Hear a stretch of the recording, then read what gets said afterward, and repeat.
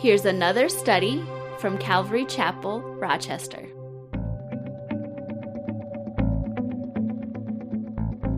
Well, as you can guess, today is actually, I only do it every once in a while. It's sort of a topical, but we're going to be looking at a lot of Scripture. So we're going to be doing a lot of digging around, mostly in the book of Psalms, but we're looking at a few other places, so get your fingers ready. You may want to do some exercises so you don't strain yourself. But we are going to be looking at some Scriptures. And, basically... I just really felt this was a message that's been on my heart for a while, and I thought, right in kind of a break between, we just finished Genesis, we're moving into Revelation, we have a guest speaker. I thought, you know what, this is the time to do a teaching on this. I just really felt that it was on my heart to do this, so I just pray that you'll be blessed and you'll be encouraged, maybe educated this morning, maybe challenged. Maybe you've said or thought this before. I like the worship at that church. Man, it really moves me. I don't know if you ever felt that way. Hopefully you felt that way here. But, maybe you've said that or thought that. If you visit other churches, sometimes that's the first go, what do you think about the worship? Well, that really moved me. Or maybe I don't like the worship at that church. Man, it was way too loud, or man, it was too quiet, or man, they sang too many hymns, or maybe they didn't sing not enough hymns, or maybe, man, it was just too contemporary, I just didn't like it, or it was too conservative, or the songs are too wordy, or there's too many repetitive choruses. As a pastor, as a church, we deal with those issues, and we have to ask ourselves, should there be drums? Some people have, everybody's got an opinion, right? Should there be drums in worship, or should there be no drums? Should there be electric guitars or just acoustic, or maybe no guitars? Maybe we should just have a piano, or should there be an organ? Maybe we should just have organ music, or some churches, we don't want any music. It's just all a cappella worship. Should we have an orchestra, or should we have just a worship band, or maybe just one individual up here leading worship? Do we need a fog machine? Do we want a dark room with bright lights, have more of a concert setting? There's churches that they do that. You can find them. Or do we have it like fully lit with all these lights and basically no frills? Should we have the volume turned up so loud that, you can't hear anybody else? You can't even hear yourself singing. You just hear the worship music. That way, you don't feel self-conscious about yourself singing. Nobody else can hear that you've got a bad voice. And so it's just like, it's really loud. Or should it be so quiet so that, man, you can hear yourself sing. You can hear everybody around you sing, whether they're off key or not. Should you do that? Or how about should we have an artist up here painting a picture while the worship music is, there, you could find every flavor of those issues in so many churches, at least here in the United States. I don't know about all over. So really, it's a question that we all deal with. What's the right style of worship? What's the best worship music? How should we worship here at Calvary Chapel, Rochester? Well, before we answer those questions, and I hope to answer most of them if possible, we need to understand first what worship is. And that's what we're going to look at this morning. In the Hebrew, the word worship is the Hebrew verb shakah, and it's a verb meaning to bow down, to prostrate oneself, to crouch, to fall down, to humbly beseech, to do reverence. But the primary meaning of that word is to bow down. It's a verb used to indicate bowing before a monarch or a superior and paying homage to him or her. That's in the Old Testament. That's the Hebrew. In the Greek, it's not much different. The Greek word is proskuneo, and it means to kiss the hands towards one in token of reverence. Among the Orientals, especially the Persians, to fall upon the knees and touch the ground with the forehead as an expression of profound reverence.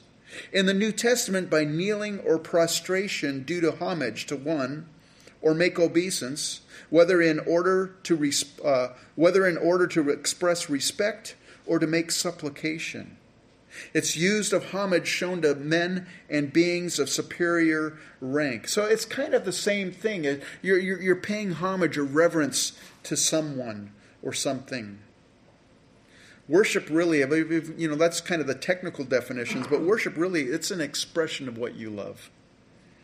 If you have your fingers ready, turn to Matthew chapter 12, verse 30.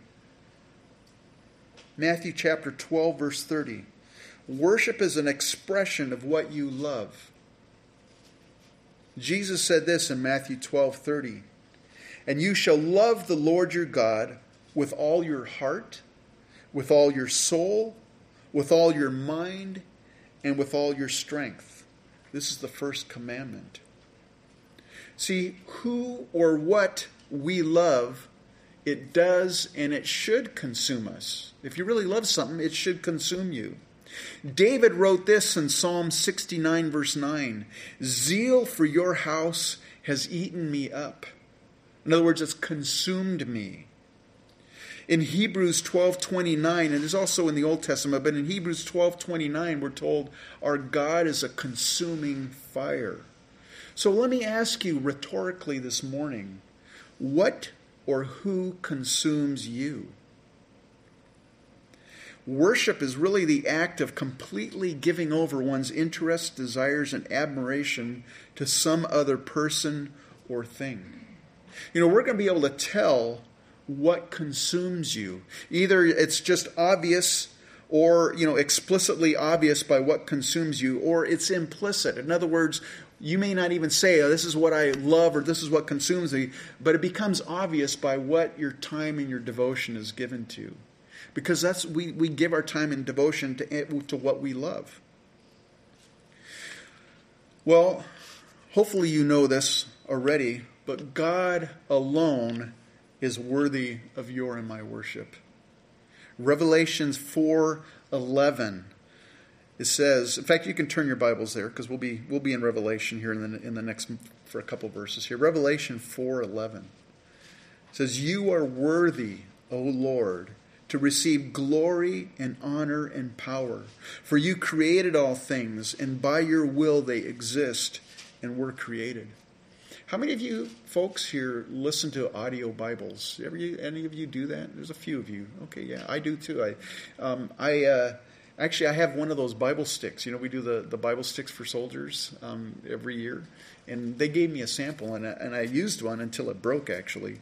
But I was listening to it, and they used the English Standard Version Bible in there.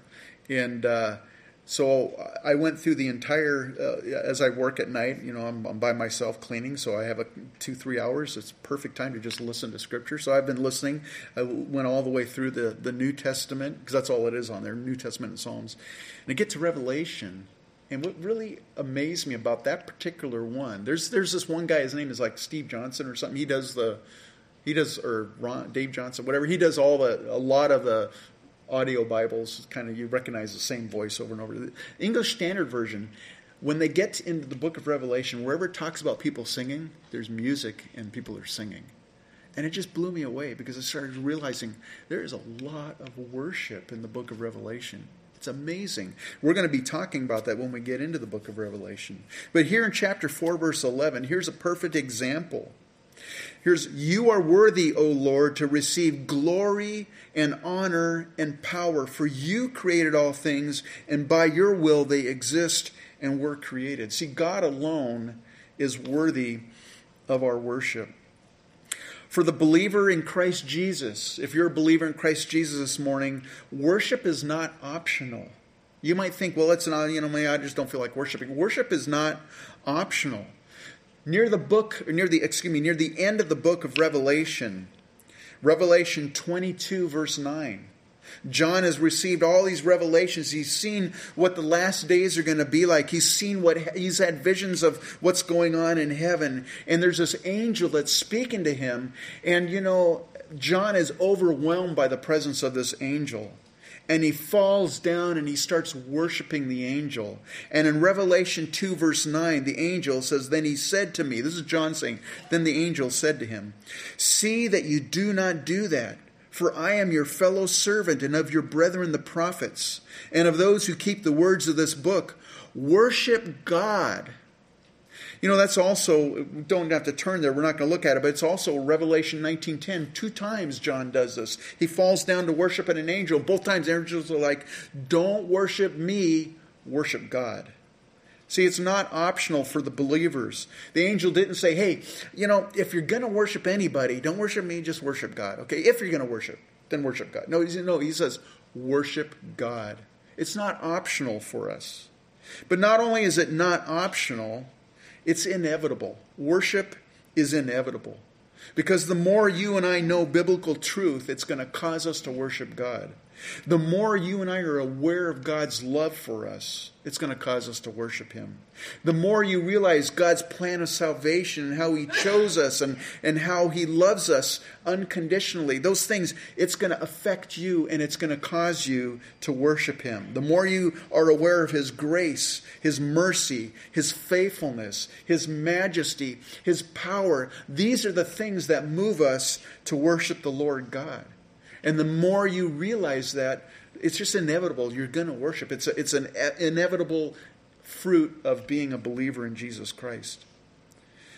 Well, Jesus taught about worship, and we read it. I read it this morning before we actually entered into worship. But John chapter 4, verse 23 to 24. Go ahead and turn there. John chapter 4, verses 23 and 24.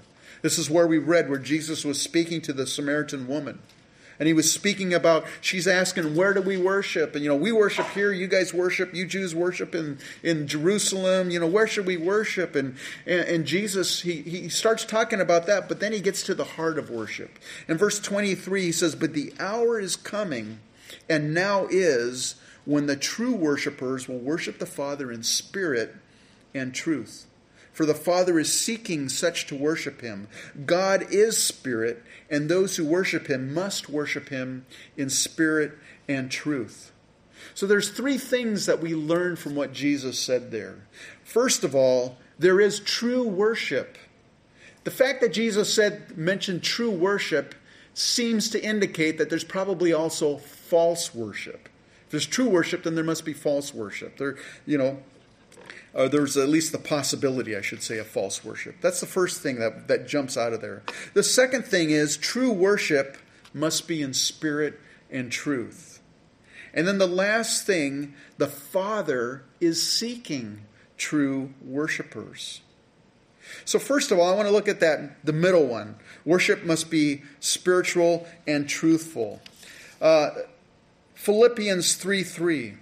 It needs to be inspired by the Holy Spirit, not done in the flesh. Look at Philippians 3:3 says, for we are the circumcision who worship God in the Spirit, rejoice in Christ Jesus, and have no confidence in the flesh. We'll talk about fleshly worship here in a few minutes.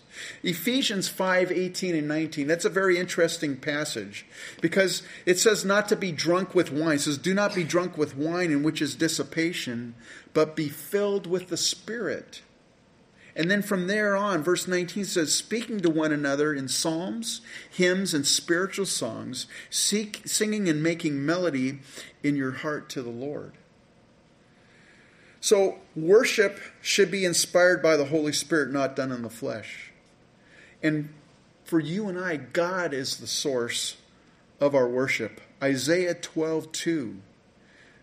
Behold, God is my salvation. I will trust and not be afraid, for Yah, the Lord, is my strength and song.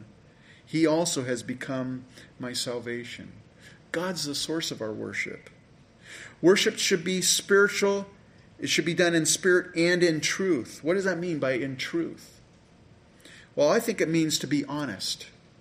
We'll talk about that in a few minutes, but also born out of a relationship with Jesus Christ.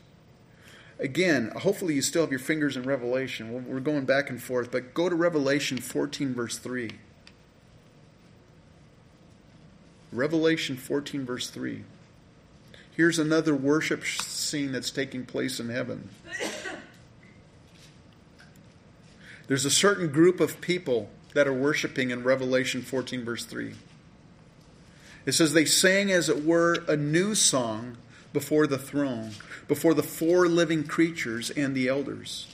And no one could learn that song except the 144,000 who were redeemed from the earth. And that kind of intrigued me. Why is it that only the 144,000, when we get to Revelation, I'm excited, we'll be talking about that, but why is it that only the 144,000 can learn this particular worship song? What we'll find out when we go through Revelation 14 is that these are Jewish men who during the Great Tribulation, they finally recognize that Jesus Christ is the Messiah, that he is the Savior. And it's going to completely transform them, and they're going to be evangelists for Jesus Christ during the Great Tribulation. And because they have this unique relationship with the Lord, their worship, it's like only they understand that. Because they were miraculously protected and preserved during the Great Tribulation, their worship is born out of that special relationship with the Lord. And so for you and I, our worship is born out of our relationship with the Lord. What has he done in your life? How has he impacted you? What realization have you come? Sometimes I'm reading scripture and I'll get to this one portion, and like right now I'm going through the book of Ezekiel. I finished Jeremiah and Lamentations. I'm in the book of Ezekiel, and you read chapter after chapter after chapter, and they're hard sometimes because it's so negative. It's all this condemnation and judgment, and it was due to these people because of all these years and generations of falling into idolatry, not seeking the Lord. But one thing that I started, I'm like, you know what? I'm focusing on all this negative stuff. But what I started to do was I wanted to see God's heart in here. And over again, he reveals his heart. I'm doing this, but this is why I'm doing this, because he loves us. And as as I'm reading this, I'm like, Lord, I see what your heart is. And Lord, I want my heart to be aligned with your heart. And so worship is born out of that relationship that you and I have with Christ. That's why worshiping God, it's not only optional, but it's inevitable. You're going to worship God. Our worship also should be honest in the sense of being truthful. It should be honest. Psalm 51 verse 6, David said this, "Behold, you desire truth in the inward parts, and in the hidden part you will make me to know wisdom." And I think this brings up false worship, which we're going to discuss later. So first of all, worship should be both spiritual and truthful. And sometimes people will have inspired worship. It needs to be inspired and biblically sound. But sometimes you have people that it's just really inspired and it just moves you so much. But it's not biblical. And I've encountered that before. Or maybe you'll have worship that is it's right on, it's liturgically totally correct. It's just like, man, it's like you're reading scripture, but you know what? There's no spirit inspired in it. It's like dead orthodoxy. It needs to be both spiritual and truthful. In early 1981, I was in the Coast Guard back then, and I was stationed in Oregon. And at that time, I was not walking with the Lord. In fact, I was in rebellion, and I just was doing my own thing. And at one point, I'm like, I grew up going to church, and I just felt like, man, I was lonely, and I was like, I want to go to church. And so I went to one church. One of the guys that I was smoking dope with invited me to his church, believe it or not. And it was like these guys were hyper charismatic. And it was like, man, it just spooked me. I'm like, whoa, I got to get out of here. So I didn't go there. So I'm like, what church is kind of like the church I grew up in? Well, I found this Presbyterian church. I'm like, that's kind of like the church I grew up in. I didn't grow up Presbyterian, but it was similar. I thought I'm going to go check out that church. So I went to this church on a Sunday. And they started doing worship. And they sang a worship hymn. You'll never guess what the worship hymn was. It was neither inspired nor truthful. We sang, I didn't sing because I'm like, this is weird, Imagine by John Lennon. That was their worship hymn in this Presbyterian church. I don't know if you know what that song is. Imagine there's no heaven. There's no, why can't we all peace and love each other and everything, It's like that was neither inspired nor truthful. And yet that's what they were doing for worship. I was like, and you know what? I was totally backslidden, totally not walking with the Lord. And I go, that's not right. I go, man, there's something wrong there. And I got up and left. I'm like, this is flaky, man. Even as a backslidden believer, I knew that was wrong. So worship must be in spirit and truth. And then, again, Jesus brings up the fact that there is true worship as opposed to false worship. What is true worship? Turn with me, if you would, to Psalm 17:1. Psalm 17:1. It's a prayer of David. It says, "Hear a just cause, O Lord. Attend to my cry. Give ear to my prayer which is not from deceitful lips. What do you mean? When we're worshiping the Lord, how can we worship from deceitful lips? What did David mean? Jesus referred to this in Matthew 15, verses 7 through 9. He said, hypocrites, well did Isaiah prophesy about you, saying, these people draw near to me with their mouth and honor me with their lips, but their heart is far from me, teaching as doctrines the commandments of men. That's what false worship is. It's not honest. I mean, we can sing, Lord, I surrender all. Have you ever sang that song before? Can you imagine if you were being honest? Like, I surrender some,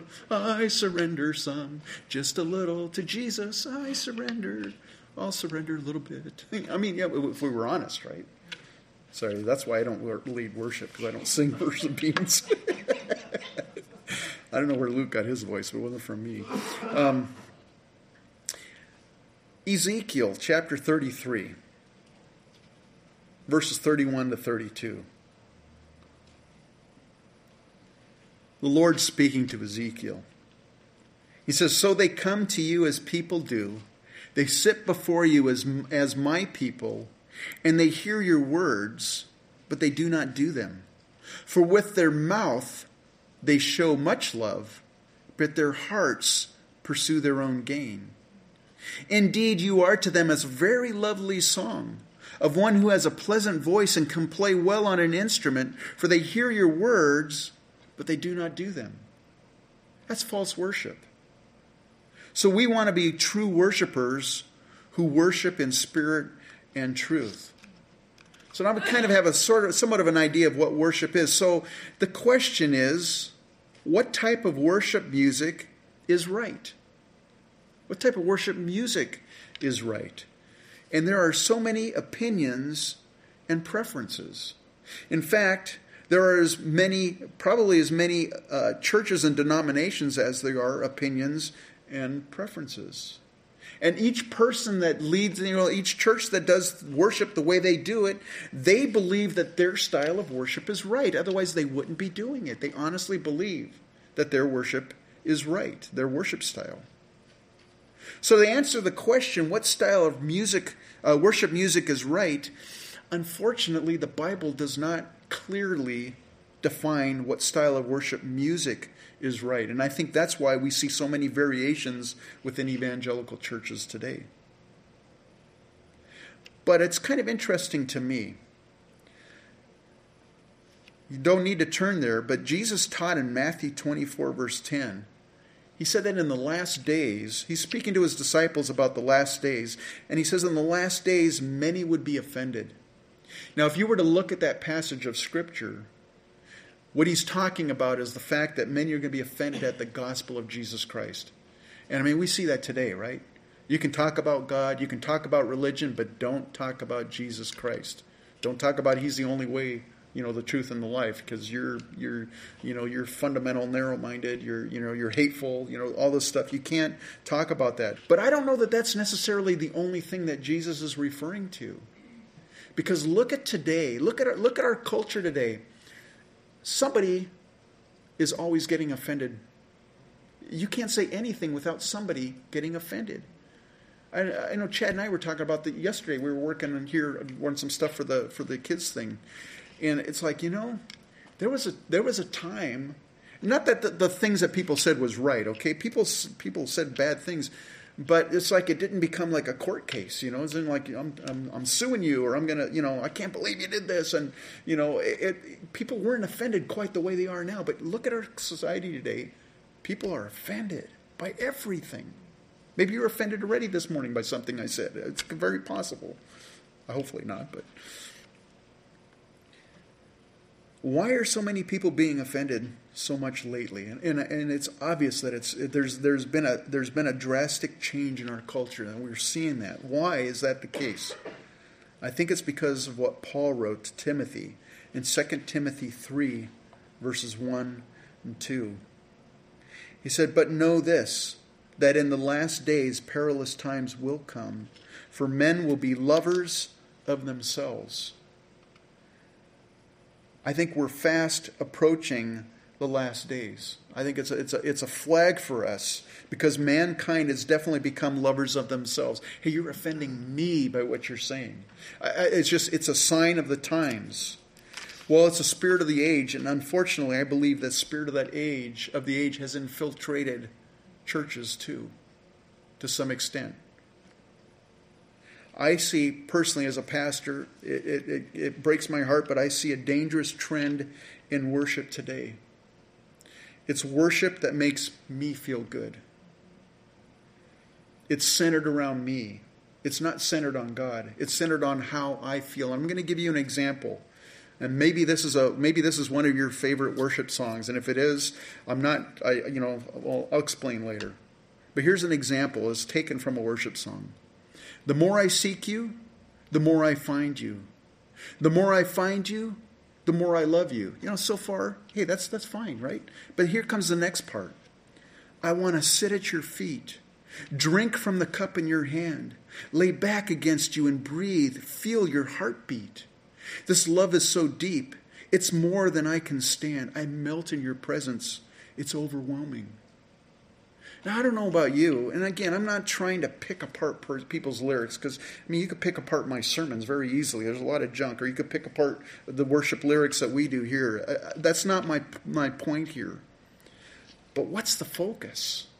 The focus in that, it's like me and Jesus are sitting on a beach, watching the sunset. I'm laying against his chest, and I'm feeling his heartbeat. It's how I feel, right?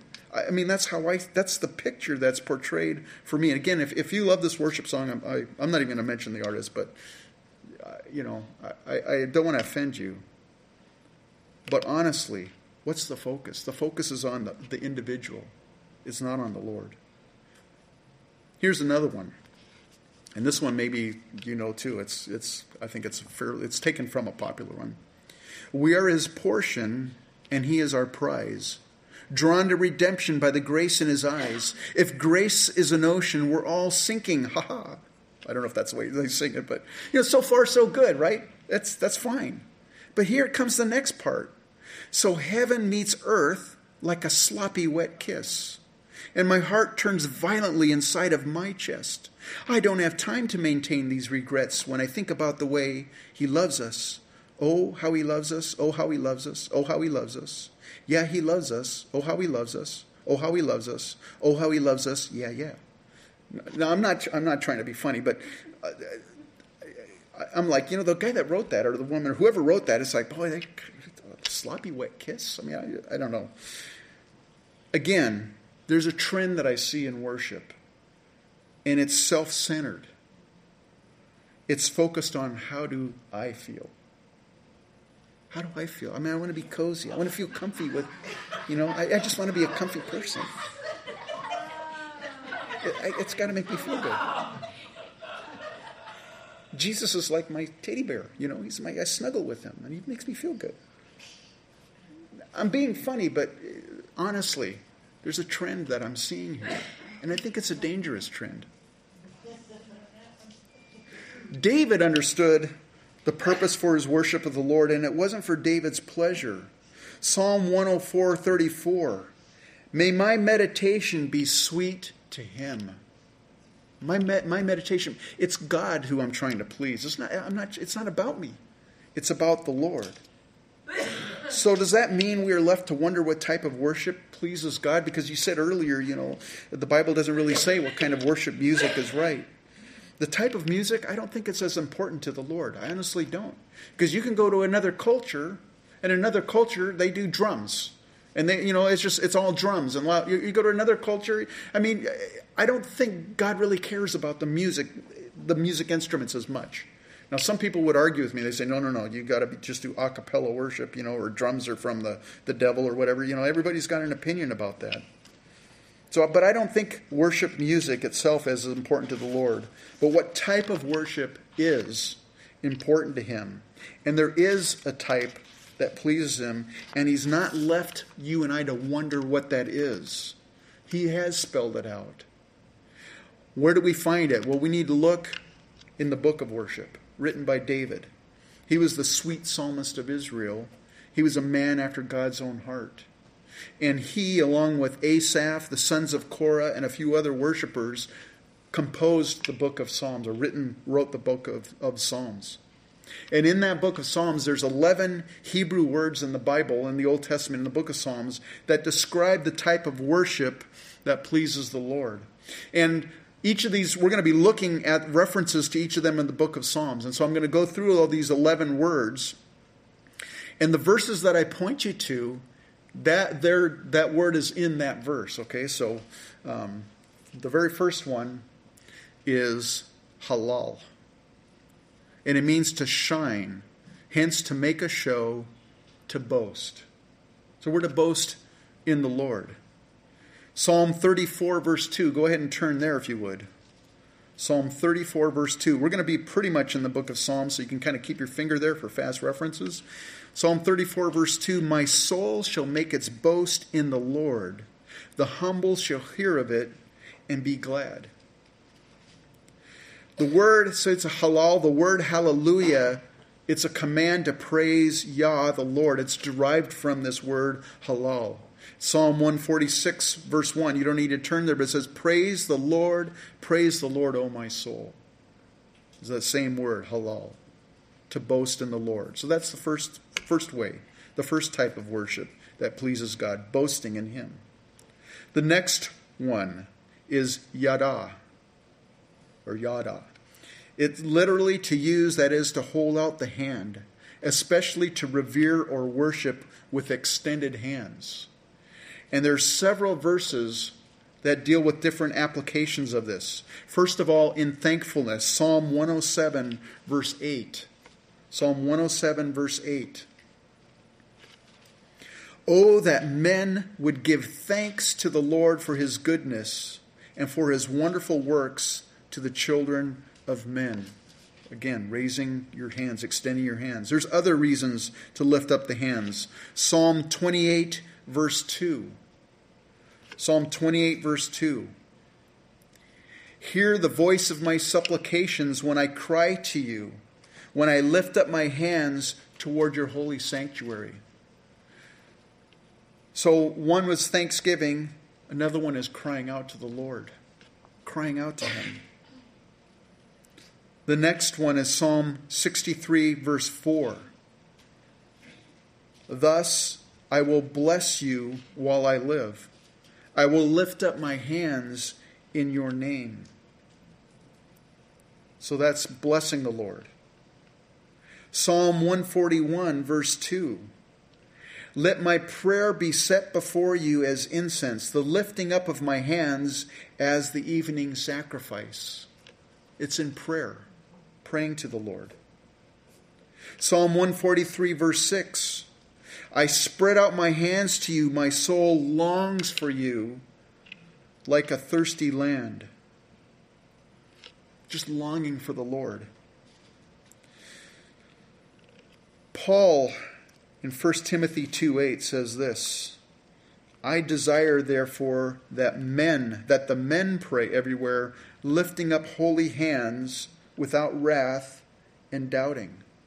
And I always wondered about that. Why does Paul address men specifically? And I think I understand why. You see, I think women, generally speaking, have a much easier time expressing humility or submission or surrender. Us guys, we don't. That's just it's like, we don't.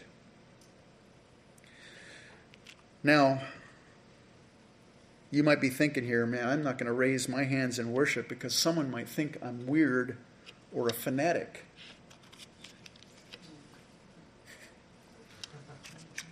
Got to look closely.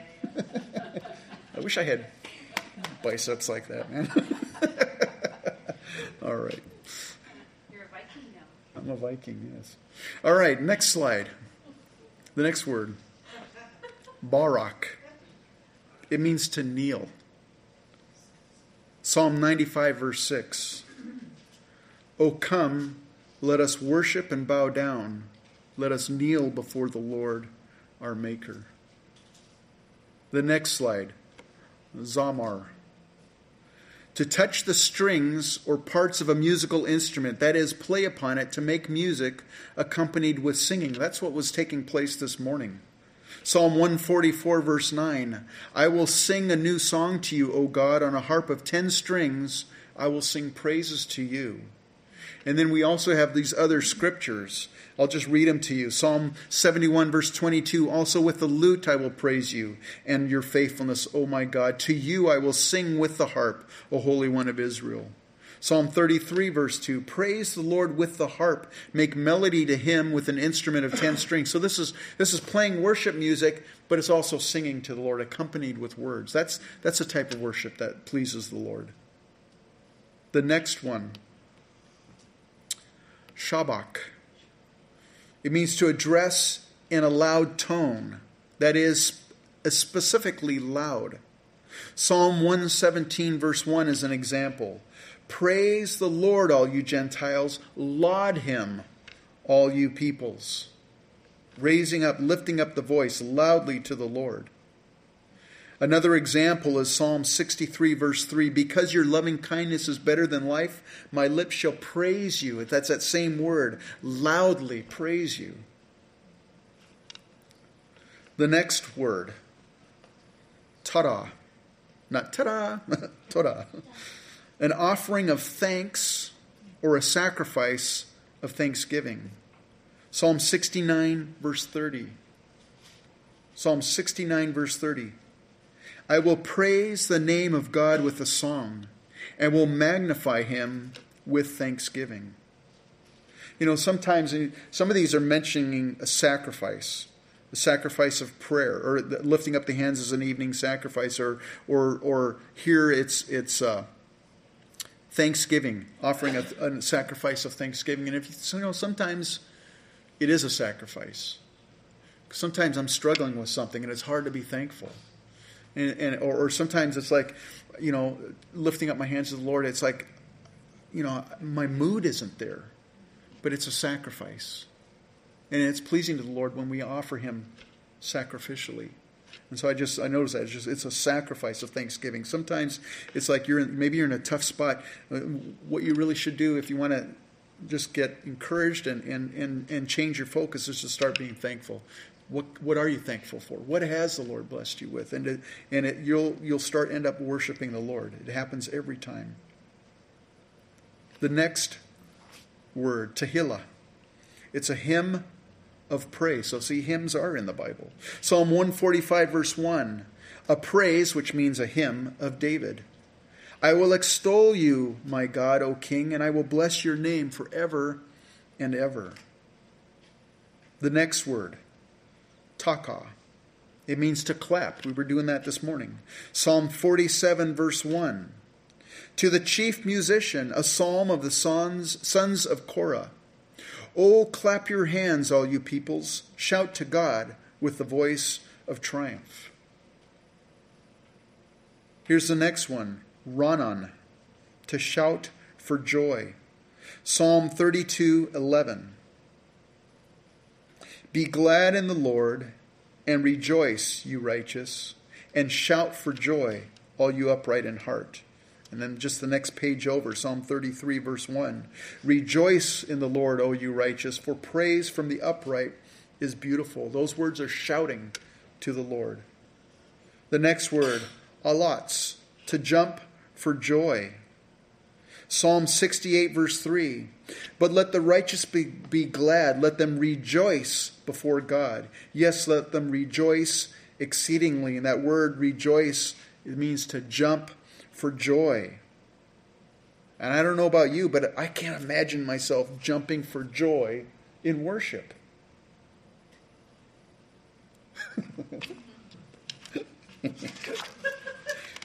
I had fun last night.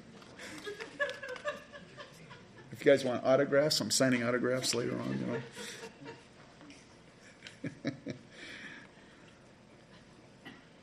You worship what you love, right? And people, maybe you don't do chest bumps wherever you're. But we get excited. We get enthused about different things. As believers, we should be enthused in Jesus Christ, or with Jesus Christ, for Jesus Christ. So here's the last word, shir. It means to sing. Psalm 96, verse 1 and 2. Oh, sing to the Lord a new song. Sing to the Lord, all the earth. Sing to the Lord, bless his name. Proclaim the good news of his salvation from day to day. So we just gone through 11 worship words, the types of worship. This is the types of worship that is biblical, that pleases the Lord. Well, how about this question? Where can we worship the Lord, or where should we worship the Lord? Psalm 99 verse 5 says, exalt the Lord our God and worship at his footstool, for he is holy.